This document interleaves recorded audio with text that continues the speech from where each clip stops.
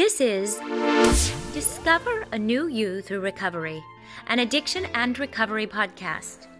Through a series of interviews with clinicians and addiction experts, this podcast tells the story of what addiction really looks like and what makes recovery truly possible. We'll discuss everything you need to know about the nature of addiction, how to identify if it's time to seek treatment, combating common misinformation, and what treatment means, what it feels like, and how to get it. From Nisnik Behavioral Health and Discovery Point Retreat, I'm your host, Noelle Carmen. Hello, everyone, and welcome to Discover a New You Through Recovery. I'm Noelle Carmen, and on today's show, we are talking to Shay Harp. He is an LPC therapist for Discovery Point Retreat here in Waxahachie, Ennis, and we also have a facility in Dallas. Shay specializes in trauma and crisis intervention. Shay, welcome to the show. Thank you for having me. I am so excited. Today we are talking about the holidays and how hard that can be for those struggling with addiction, for those in recovery, and for families as well. Yes, ma'am. So what is it about the holidays that is so hard? The holidays are already stressful. They're supposed to be these wonderful, relaxing family gatherings, but really many times become just, as you mentioned earlier, a little chaotic. Very chaotic. And stressful. Yes. Can you talk to us about that some?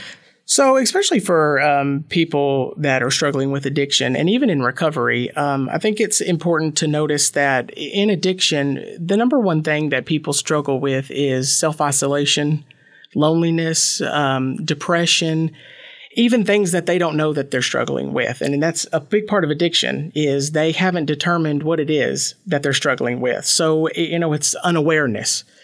And holidays bring up a lot of unresolved feelings. Holidays are supposed to be this time of happiness and joy, but, like we talked about earlier, holidays can bring a lot of chaos. Perfect family time, perfect pictures, perfect meals, perfect gifts. And with that brings a lot of stress.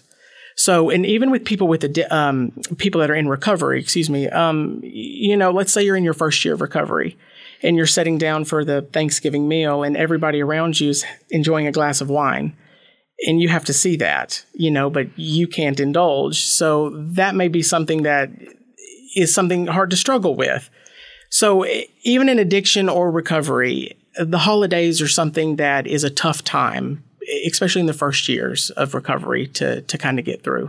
That makes perfect sense because struggling with addiction, you are wanting to self-isolate. Yes. Does it have to do also with being around family? You might receive a lot of judgment. Absolutely. As you're trying to consume alcohol or partake of your drugs. And the last thing that you want in that time of your life is to be judged by your family. Correct. A lot of times we're our own worst critic.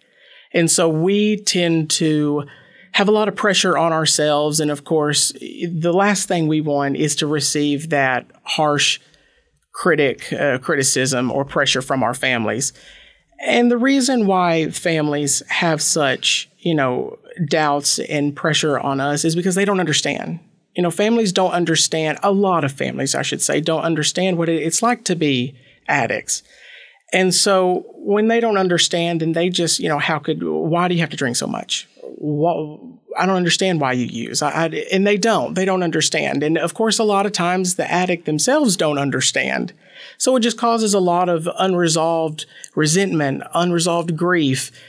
And then that tends to, you want to self-isolate. So a lot of times what happens is you start to withdraw before the holiday season so that once the holidays are upon us, it's not a culture shock or where they go, they just disappear. So you tend to start withdrawing earlier and then, you start disappearing. You start not answering phone calls. You start not attending certain things. Weekends, you're disappearing. It's a gradual thing. And from the family's perspective, during this time, it also can bring up a lot of hurt for them, right? Of course. Many times that relationship has a lot of conflict in it. And Absolutely. here we are, gathered at the table, and for the families who have tried to help that person struggling with addiction, yes, there's maybe some resentment also that surfaces. Well, it's resentment. And I mean, think about for the parents out there whose kids are struggling with addiction, and the parents don't understand, why their children are going through this. So not only are the children missing from Thanksgiving or Christmas dinner, but they don't know where they are. They don't understand what they're going through. So there's resentment, and then there's also hurt as to where did we go wrong in parenting. And that's a big deal for the parents to go through, as well as the children. The kids going through addiction don't want their parents to feel that way, but it's a huge family dynamic that causes a lot of grief. This is so interesting because even as I'm listening to you talk right now, it sounds like both sides are experiencing tremendous amounts of shame. Correct. The parents, the family members are feeling a lot of shame about their role in it. Yes. And then the person struggling with addiction, they have a lot of shame. That's a really hard space to be in. Very hard.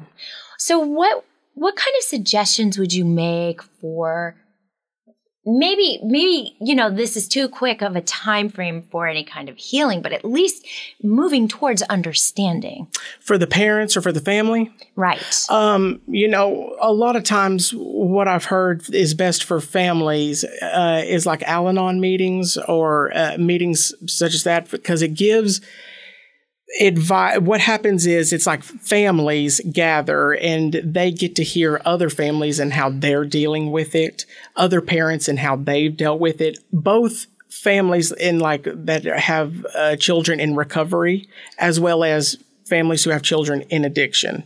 And they get to hear how families have dealt with it on both sides. And I think that's important. A lot of times the biggest thing is we feel alone.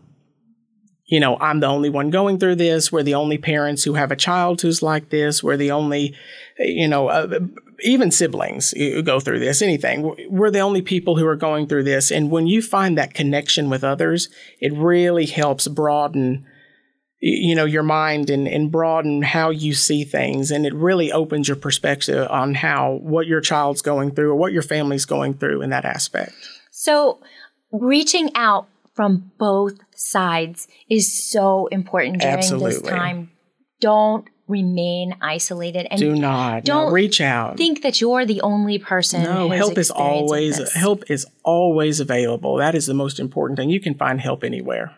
So let me ask you this. With regards to when enough is enough, we were talking about this too earlier in terms of recognizing a lot of families don't want to seek help. Right. Are hesitant to seek help, especially during the holidays, when maybe that's when they really, really need it. Right. So what kind of suggestions would you make about that? Well, a lot of times the reason why people don't want to seek help is because when you finally seek help, that means it's real.